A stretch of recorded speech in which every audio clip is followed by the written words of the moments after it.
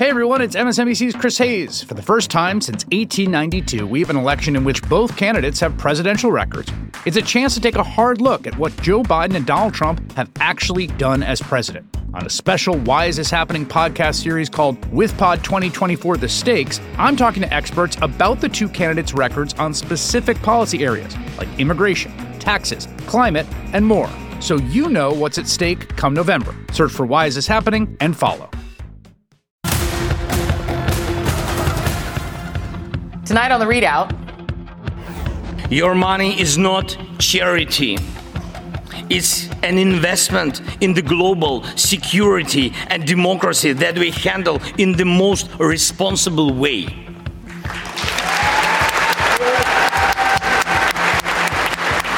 President Zelenskyy delivers an inspiring speech to Congress as the Putin-loving right gives him the cold shoulder. Plus, Capitol Police Officer Harry Dunn joins me to talk about the January 6th committee's investigation as we await its final report. And later, President Biden lays out a hopeful vision for America's future as we prepare to bid farewell to a tumultuous 2022.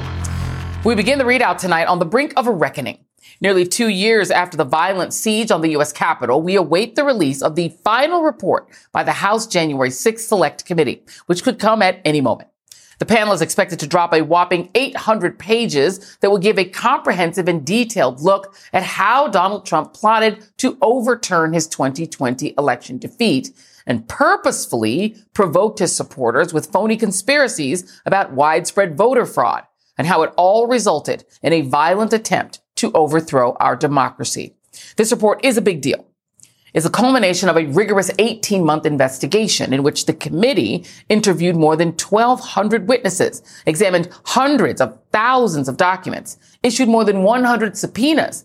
And all of it happened despite efforts by Trump and his lackeys to delay and obstruct in every way possible.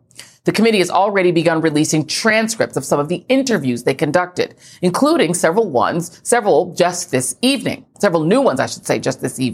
Earlier today, the committee released the transcript from their interview with Cassidy Hutchinson, whose bombshell testimony in a surprise public hearing back in June uncovered shocking new details about January 6th. Like how Trump apparently urged the Secret Service to remove magnetometers from his rally and let people with weapons in. Or how he tried to grab the steering wheel of his presidential vehicle after being told he could not join supporters at the Capitol. New transcripts show that when Hutchinson told those details to former White House lawyer Stephen Passantino ahead of her deposition, he responded, quote, "We don't want to go there. We don't want to talk about that. Keep your answers short, sweet, and simple. The less the committee thinks you know, the better. It's going to be painless, and then you're going to be taken care of," unquote. Passantino released a statement defending himself from these allegations, but said he is taking a leave of absence from his law firm to avoid being a distraction. Hutchinson also told the committee that the night before her second interview, she got a call from an aide to former Chief of Staff Mark Meadows, who said, "Marks wants me to let you know that he knows you're loyal and he knows you'll do the right thing tomorrow and that you're going to protect him and the boss." And that might not have been the former president's only attempt to interfere with testimony. In the executive summary released Monday, the panel said they are aware of multiple efforts by Donald Trump to contact select committee witnesses. The full report could also tell us who else was contacted. We might also get the answers to several other lingering questions, including about the money trail behind January 6th. A newly released transcript of an interview with a woman by the name of Julie Fancelli, or Fancelli, perhaps, heiress to the grocery store chain Publix, shows that she was willing to spend $3 million to fund the rally and to give conservative groups run by Charlie Kirk more than $1 million to bus people to Washington. The other major questions surround the police preparedness and response, or lack thereof, that day. The committee said in their final meeting that they found law enforcement agencies gathered substantial evidence of potential violence at the Capitol on the 6th, but didn't really touch on why the FBI, the Capitol Police, and other agencies didn't do more to increase security. All of that and more may be answered in this final report. And I'm joined now by Clint Watts, former FBI counterterrorism consultant and distinguished research fellow at the Foreign Policy Research Institute, Joyce Vance, former U.S. attorney and professor at the University of Alabama Law School, and Hugo Lowell, congressional reporter at The Guardian. Thank you all for being here. I want to go right down the middle of my panel to Joyce. I want to go back to this, what appears to be interference with witnesses, the things that were said to Cassidy Hutchinson and perhaps others that we'll find out in the report. Could the lawyers who did that be in legal trouble? So right now we've heard Cassidy Hutchinson's side of the story. Those lawyers may have a side of the story that they wish to tell as well. And so often, frankly, with these things, Joy, the devil is in the details, and learning where the variety in the evidence sometimes indicates that the story is not as strong as it could be.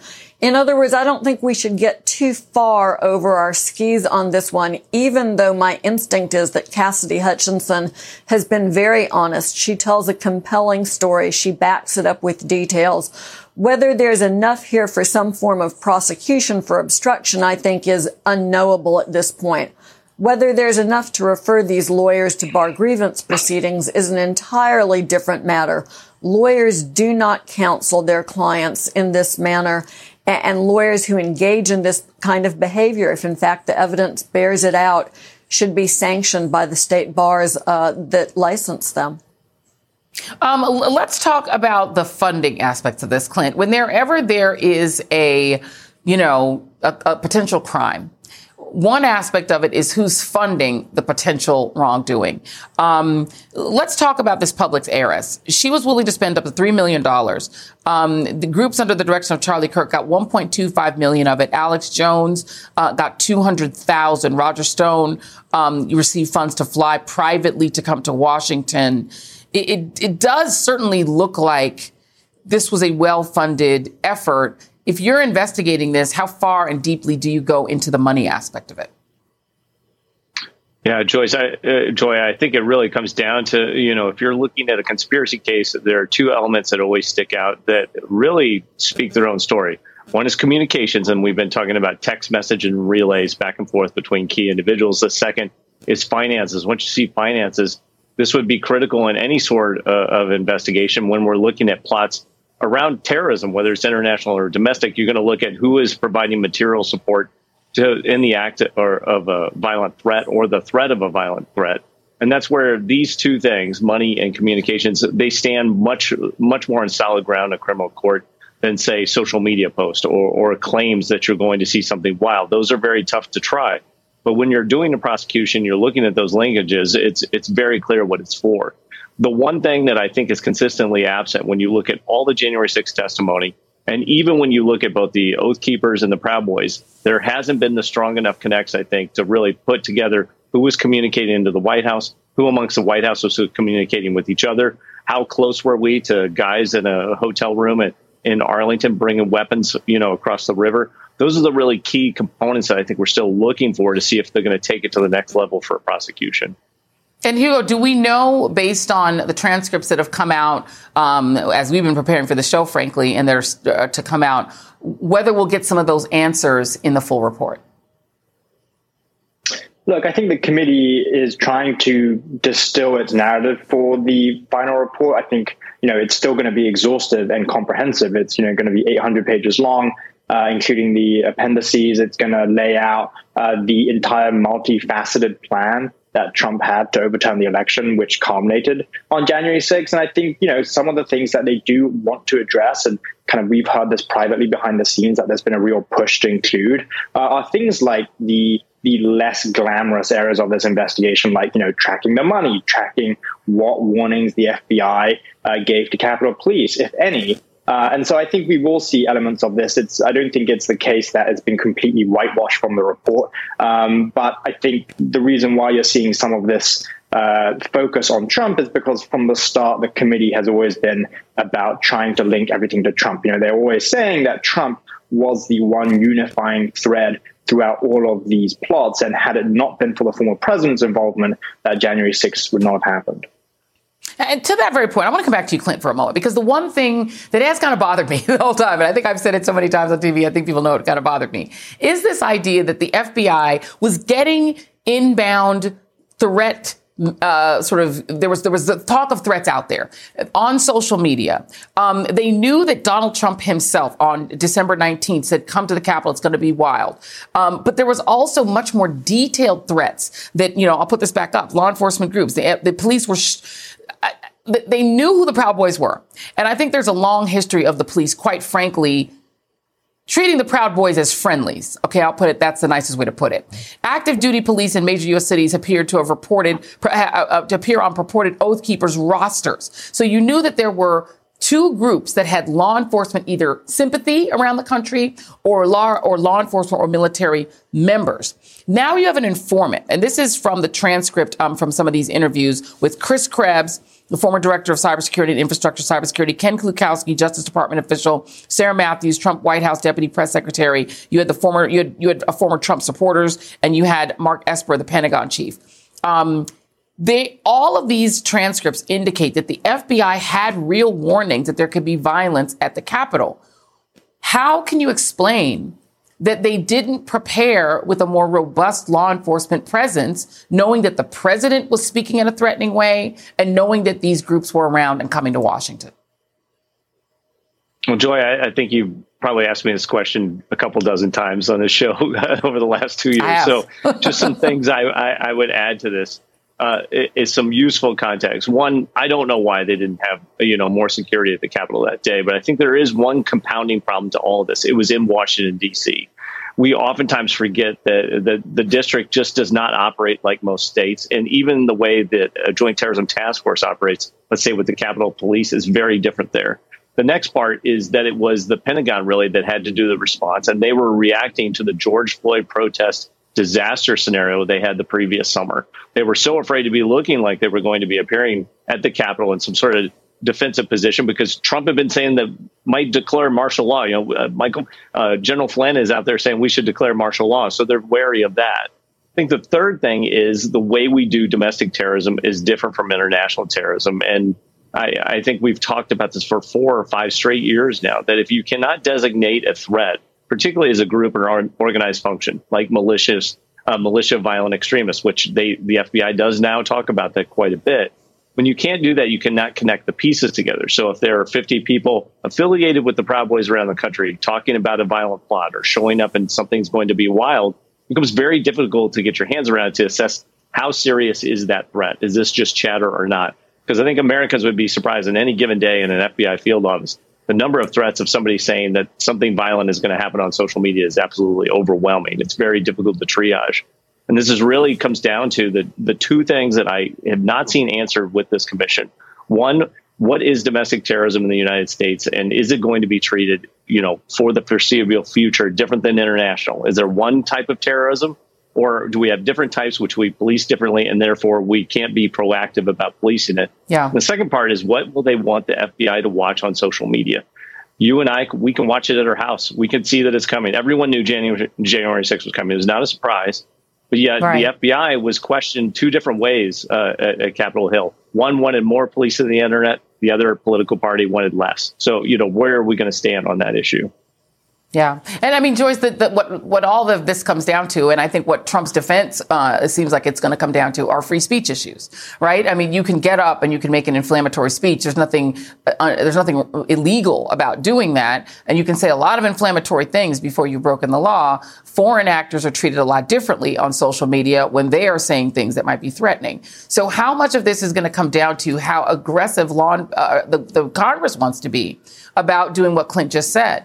Defining domestic terrorism and then defining it in the context of an internet where people can say all kinds of wild stuff.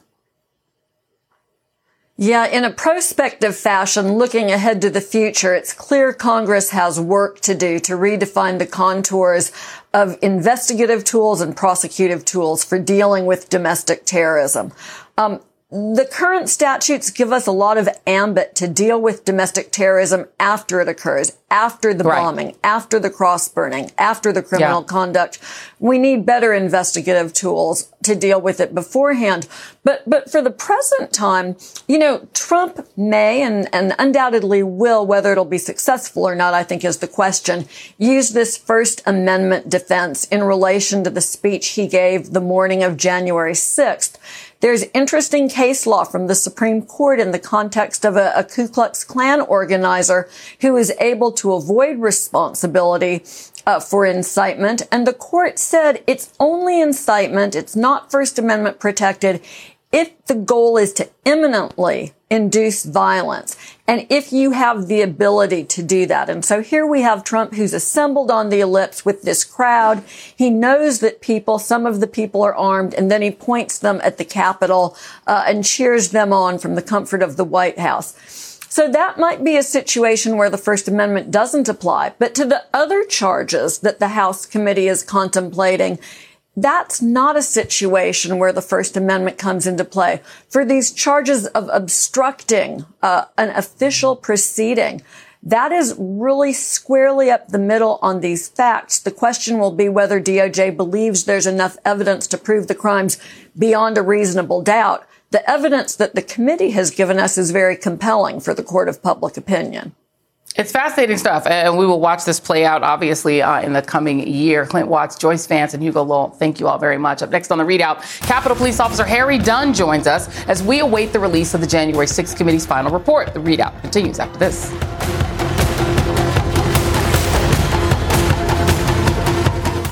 Today and every day, Planned Parenthood is committed to ensuring that everyone has the information and resources they need to make their own decisions about their bodies, including abortion care. Lawmakers who oppose abortion are attacking Planned Parenthood, which means affordable, high-quality, basic health care for more than 2 million people is at stake.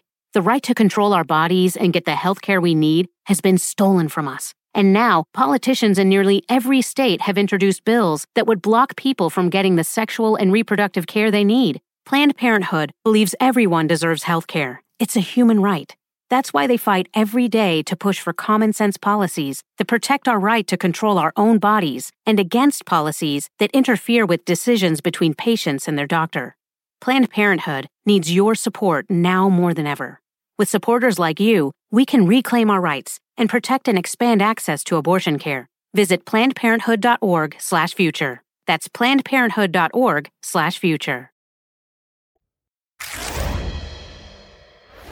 The history of our time will show that the bravery of a handful of Americans doing their duty saved us from an even more grave constitutional crisis. The brave men and women of the Capitol Police, the Metropolitan Police, and all the other law enforcement officers who fought to defend us that day saved lives and our democracy.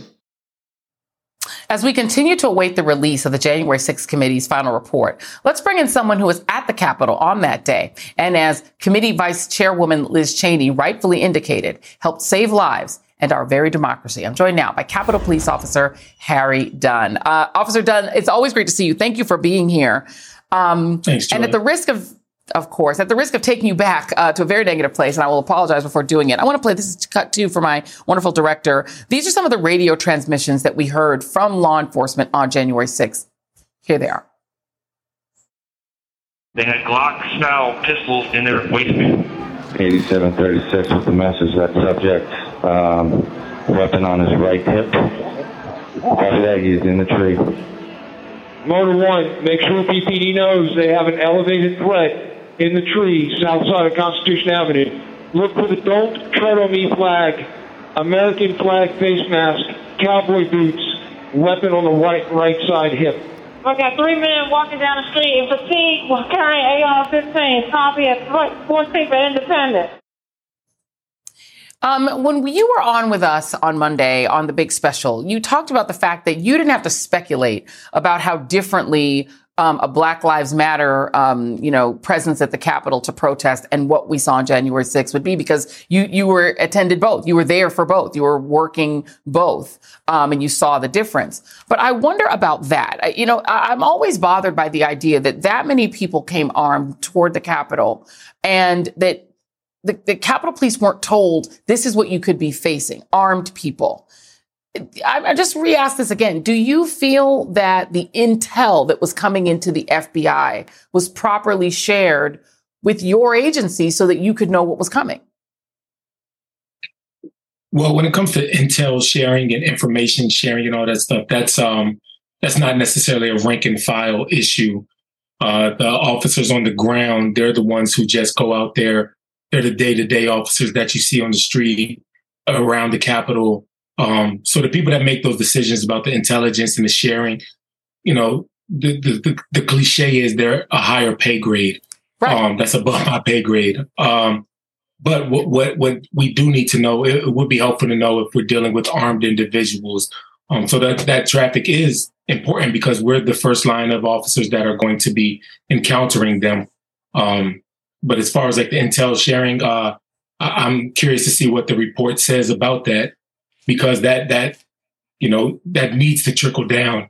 I don't know what the mishap was or where the lines of communication were broken, even if they were. But I'll just wait for the report to get that information. Yeah. Well, one of the things that we are getting are some of the transcripts that are coming out. And from some of the new transcripts that have come out tonight, one of them is testimony from a White House press aide, a deputy press secretary named Sarah Matthews, who she detailed a meeting in the Oval Office on the meeting of January 5th with the president and his press team, where he asked them for ideas on how they could make, quote unquote, rhinos, Republicans in name only, as they call it, do the right thing. She testified that another Trump press aide named Chad Gilmartin did not want Trump to condemn the violence that you experienced and other officers experienced because it would, quote, let the media win, and about how Trump did not want to mention peace or say anything about staying peaceful. What do you make of the idea that while you're going through hell, you have White House press aides saying it would let the media win if Trump called it off? You know what's crazy is that, looking at all these, we're hearing all these transcripts and everything, just how deep and how involved so many of the people, elected officials, individuals that were inside the president's inner circle, just how deep it went. They knew that what they were doing was wrong. And the fact that they said, let the media win, how about let America win? How about let the police officers win? The media, what the hell? Like, what are we doing here? I can't believe that was spun out. Like, we can't admit that. You got officers who lost their lives, who lost their livelihood, that can't come back to work, that got their asses beat. We suffered a lot of losses that day, mental health, physical health, and y'all talking about letting the media win. These are people's lives that you're dealing with, outside of dealing with the threat of losing democracy. You're hurting officers who swore an oath to protect this country, to uphold their oaths. And y'all are out here talking about letting the media win. You should be ashamed of yourselves. Dude, when you as a Capitol Police officer, had to confront and see some of these lawmakers in the hallways who were either saying that this was just a normal tourist visit, that it wasn't an insurrection, denying that the violence that you and your brother officers and sister officers experienced, that it resulted in some of them dying, literally. Do they ever say to you, I'm sorry that I did that. I'm sorry that I lied about January 6th. I know that what you went through was real.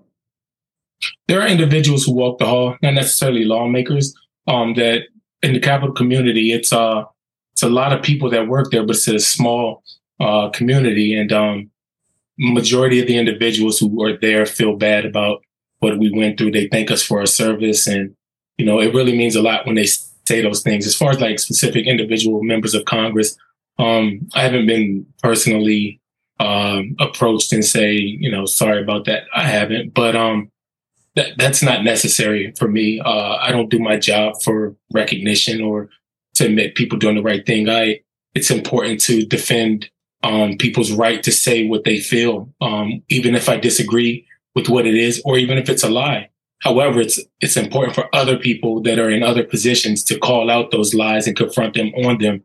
That's not my job as a police officer. My job is to protect you, to be able to say what you want to say, what you have the freedoms to say, whether I agree with it or not. But the media needs to call out what's a lie and what's not. And the people who hold those members accountable do so at the ballot box, and that's their job to do so. That's why the whole democracy thing is not just a one person's job or one entity's job. Everybody has a role to play in it. And fortunately, on that day, on January 6th, we did our job to uphold it. And at the ballot box in November, this past November, a majority of Americans did their part to uphold it also. Well, I will join those who thank you for your service and for all that you do. And you know, if you want to see a police department that treats people respectfully and kindly when they come onto the Capitol, it is the Capitol Police. You guys do a great job. So thank you for all that you do. Much appreciated. Capitol Police Officer. Appreciate you back. All right. Well, coming up still ahead, the great Officer Harry Dunn. And coming up still ahead, President Zelenskyy makes his case for continued support from America as most Republicans make it clear they're just not that into it. We'll be right back. Stay up to date on the biggest issues of the day with the MSNBC Daily newsletter. Each morning, you'll get analysis by experts you trust, video highlights from your favorite shows. 2024 is now truly the most important election in the history of our country. Previews of our podcasts and documentaries, plus written perspectives from the newsmakers themselves, all sent directly to your inbox each morning. Get the best of MSNBC all in one place. Sign up for MSNBC Daily at msnbc.com. Hi, everyone. It's Katie Fang. Did you know my weekly show on MSNBC is now available as a podcast? With my decades of experience as a trial lawyer, you'll get an insider's perspective on all things legal. At a time when politics and the law are inextricably intertwined, my guests and I break down what's next and why it matters, both inside and outside the courtroom. Search for The Katie Fang Show wherever you're listening and follow.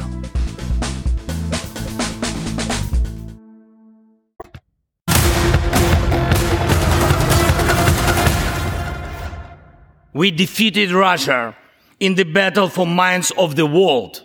Ukrainian courage and American resolve must guarantee the future of our common freedom, the freedom of people who stand for their values. Your money is not charity. It's an investment in the global security and democracy that we handle in the most responsible way.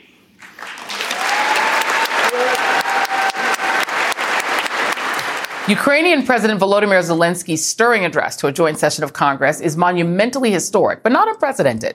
Most comparisons have referenced another wartime leader, Winston Churchill, calling to defend democracy in 1941.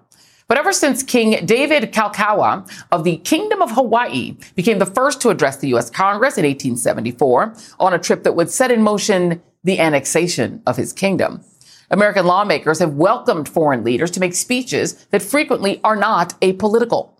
In 1990, Nelson Mandela addressed Congress 4 months after being freed from 27 years in an apartheid prison. Mandela received an ovation from a packed House. Never mind that dozens of mostly Republican House members voted against a bill calling for his release 4 years earlier, including Wyoming's Dick Cheney, who defended his vote calling Mandela a terrorist. In 2015, House Republicans blindsided the Obama administration by inviting Israeli Prime Minister Benjamin Netanyahu to denounce the Iran nuclear deal that the administration was negotiating. The politics of now is a Republican Party that includes some members who openly support the Putin line.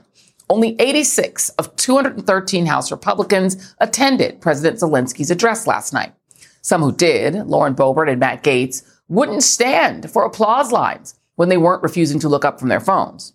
Among those absent was Missouri Republican Josh Hawley. Here's why he said he skipped it. I didn't go to the speech because I didn't want to be part of a photo op asking for more money from the United States government when they haven't given us a single piece of accounting on anything they spent. That's right. Insurrection fist pumper Josh Hawley didn't want to be part of a photo op. Yeah, okay, sport. More than any other European leader, President Zelenskyy represents the triumph of democracy in standing up to Vladimir Putin, just as he once stood up to our own disgraced former president in his attempt to subvert democracy. When Donald Trump asked Zelenskyy to just do us a favor and pretend to investigate Joe Biden for Trump's political gain, the extortion attempt that got him impeached the first time. I'm joined now by Matthew Dowd, founder of Country Over Party and chief strategist for the Bush-Cheney 2004 presidential campaign. Matthew, it's great to be here. I thought a lot about it. In our morning call this morning, we were talking a lot about the Zelenskyy as a historical figure, but also as a figure who is very wrapped up in all of Trump's other scandals. I just want to play for you. This is what Trump said to Zelenskyy at the United Nations. This is in September of 2019. This is real quick. I really hope that you and President Putin get together and can solve your problem. That would be a tremendous achievement. And I know you're trying to do that. I mean, you could see the look on his face, highly contrasted with the look on his face as he finally got the presidential meeting he wanted with Joe Biden, whose son the right is trying to take down because they want it to be analogous to what Trump did to Hillary Clinton or was done to Hillary Clinton in 2016. It's kind of mind-blowing. But what do you make of it? Well, I know you probably agree with what I'm about to say, which is I don't think this is any surprise that the Republicans acted this way in Congress at this point in time. I've often thought, why would they support democracy, 4,000 miles away when they don't support it here? So why would they support it in another country when they don't support it here? And while we see them support, anti-democratic presidents of Hungary in the midst of this. And so unfortunately, it's not surprising. And unfortunately, this has become the standard operating procedure of the Republican Party today, which now seems more pro-Russian than pro-democracy in the midst of this. So leaving President Zelenskyy hanging out to dry, just like they left any number of Secretary of States and election workers in America hanging out to dry in the midst of this. So it's not surprising to me. You're not going to support democracy in one country if you don't support it in your own. You know, what's fascinating, though, is that the Republican Party back in your day was, styled itself as really a national security party. It was really centered on the idea of opposing the USSR, of still fighting sort of Cold War politics, right? Even a lot of the neoconservatives, they were, Scoop Jackson Democrats, right? They supported sort of liberal social values, but also really sort of a strong stance on Russia, on the old Soviet Union. But now you have Fox News, which is Republican state TV, going all in, mocking Zelenskyy. What did Tucker call him? A nightclub, strip club manager. Other shows there mocking him, belittling him, going after what he wore, that he didn't wear a top hat and tails when he addressed Congress. The guy's country is at war with Russia. Russia has invaded it. And it's like Fox News is sort of centering the Republican Party on remaining with Putin, even as this guy is making history as probably the most important European leader in many ways. Well, I think this is, as you've watched this history, I know you watched it well, it's not only are they not the president of Lincoln anymore, and that went off the rails a long time ago, and they're not the president of Teddy Roosevelt, and they're not the president, the party of Dwight D. Eisenhower. They're no longer the party of Ronald Reagan, whose probably most memorable line, if you ask most Americans, is Mr. Gorbachev, please tear down this wall, as he confronted the Soviet Union in the midst of all that was going on in their anti-democratic ways in this. Again, I think it's a fundamental thing. When Republicans say America first, which is what they constantly kind of try to say, what they really mean is democracy last. That's really what they mean when they say America first. It's not about our principles anymore and the narrative and common story that all of us have shared about a constitution and the will of the people and a government by, for, and for the people. It is about an ability to push through whatever you want, by whatever means necessary in this. And so it doesn't surprise me that they're in sync now with Vladimir Putin, who espouses basically the exact same things, which is, I'm going to hold power for power's sake. And it doesn't matter who I run over or what I do or what country I invade. If I can get what I want, that's what I want. That's what the Republican Party has become. It's the least of which it's not anything close to the last two Bushes. But it's a party that they used to claim Ronald Reagan. Ronald Reagan would be shocked at what's going on. And he would be run out of the party. He'd be considered a rhino. I mean, he could not. If Ronald Reagan ran today in the Republican nomination, Ronald Reagan would probably finish 5th or 6th in a Republican primary. 100%.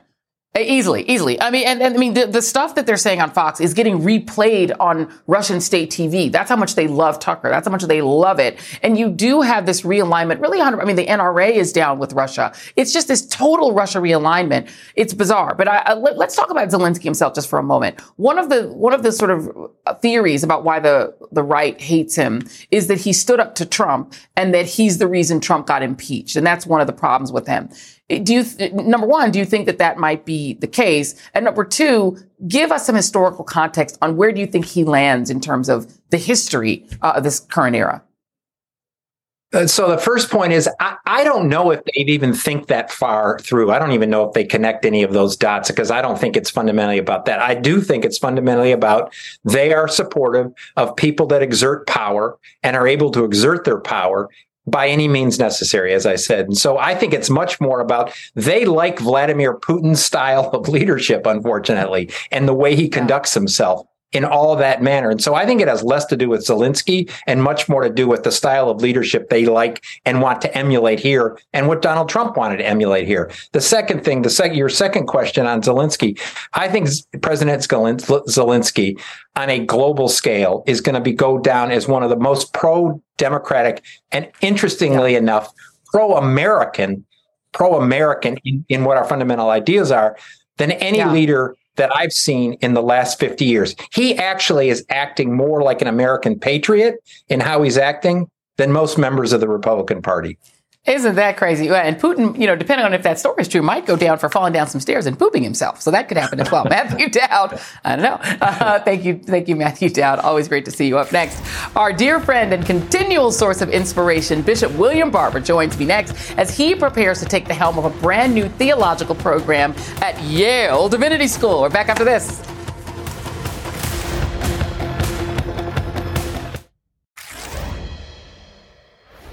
Ten years ago, North Carolina Republicans took control of the state legislature and the governor's mansion for the first time in more than a century. Their agenda was clear: blocking Medicaid expansion and cutting social services, but also pushing election laws that made it hard for North Carolinians, certain North Carolinians, to vote. Reverend William Barber, president of the state's chapter of the NAACP, rose up against such policies in protest. He led a small group of clergy, religious progressives, and activists into the state legislative building in Raleigh. By the summer of 2013, he was leading more than 100,000 people at rallies across the state. The movement came to be known as Moral Mondays. Is there anybody that's not going backwards out here? Is there anybody that's going to fight out here? Are those who believe in freedom out here? Somebody said if they went home, we would go away, but we're going home right behind them. People love an origin story, and it's important to know how movements began. But perhaps the more important question is, how does a movement last? Joining me now is Bishop William Barber, who has an even newer title. He is the founding director at a new Center for Theology and Public Policy at Yale Divinity School. Well, he will prepare the next generation of moral leaders. Bishop Barber, it is always good to see you, my good brother. Tell me what this new institute at Yale is going to do. Well, thank you so much, Joy. And we won in North Carolina. We beat voter suppression, sent home an extremist governor, never became partisan, but we had moral principles. So this center is set to institutionalize my work from the field and prepare a new generation of leaders to how to do critical reflection, what we call moral analysis, moral articulation, moral action, not limited to a partisan kind of analysis. It's going to serve as a training ground for students, equipping them with this framework. We're going to examine and teach the theory and practice of public theology and public policy and how those strategies were transformative all throughout our history. We're going to provide students with opportunities that are both practical experience in social justice and public ministry.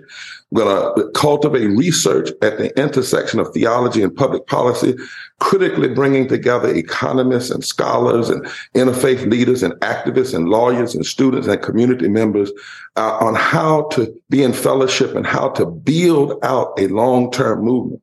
Because what we believe is that the future of our nation and the well-being of his people is not about left versus right and Democrat versus Republican and liberal versus conservative or moderate, but right versus wrong, and how we began to frame a narrative where we use our deepest religious values and our deepest constitutional values to examine what it means to be a just society, what it means literally to be human beings, and what it means to be a society that lifts all people.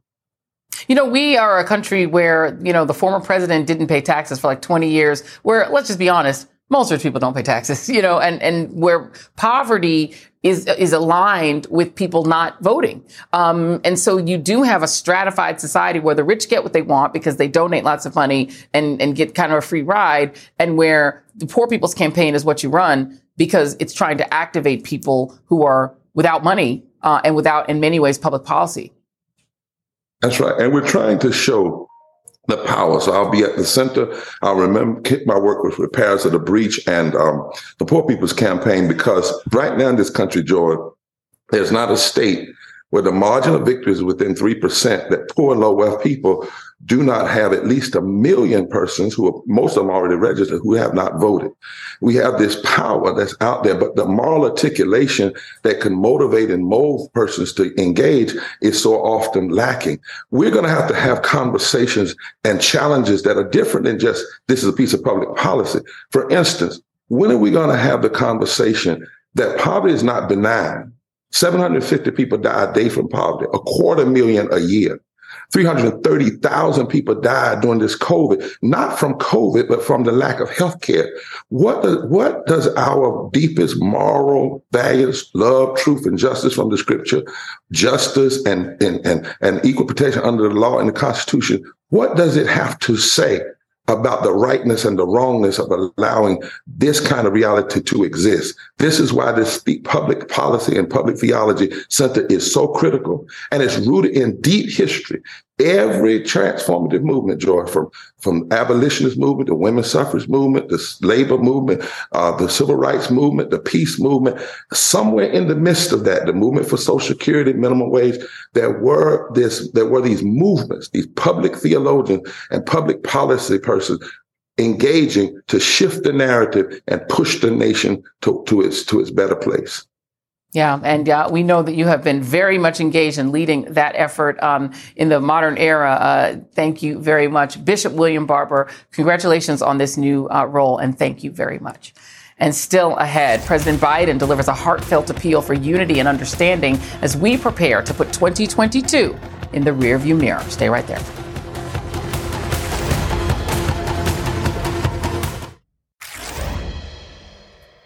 Late today, President Biden delivered his Christmas address, the same day the Senate voted to pass a $1.7 trillion government funding bill to avert a holiday shutdown. We're surely making progress. Things are getting better. COVID no longer controls our lives. Our kids are back in school.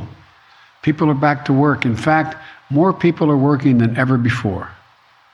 Americans are building again.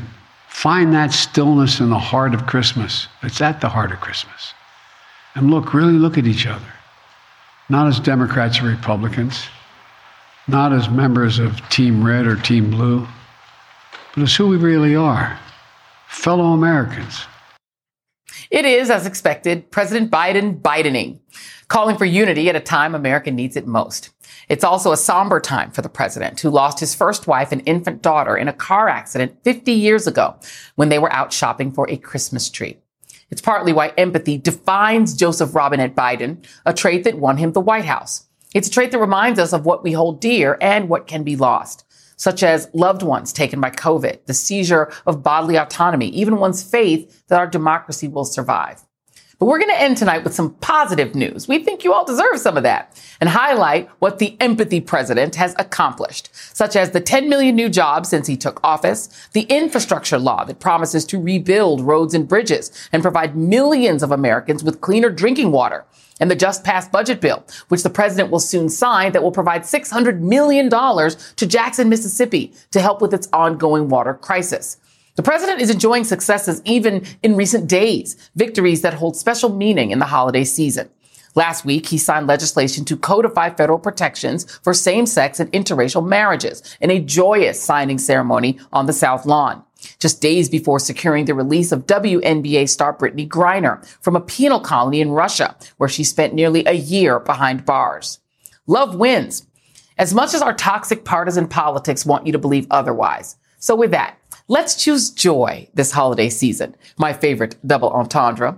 Joy is, after all, a revolutionary act. Happy holidays to you all. And that is the ReidOut. All In with Chris Hayes starts right now. Here on MSNBC, we are staying on top of several fast-moving stories. Today's news requires more facts, A new report finds the climate crisis is getting much worse. more context, We are seeing record numbers of people crossing into the United States just in the southern border. and more ground covered. The mission will continue to carry out regime change in the Gaza Strip. The world's never been harder to understand. That's why it's never been more important to try. MSNBC. Understand more.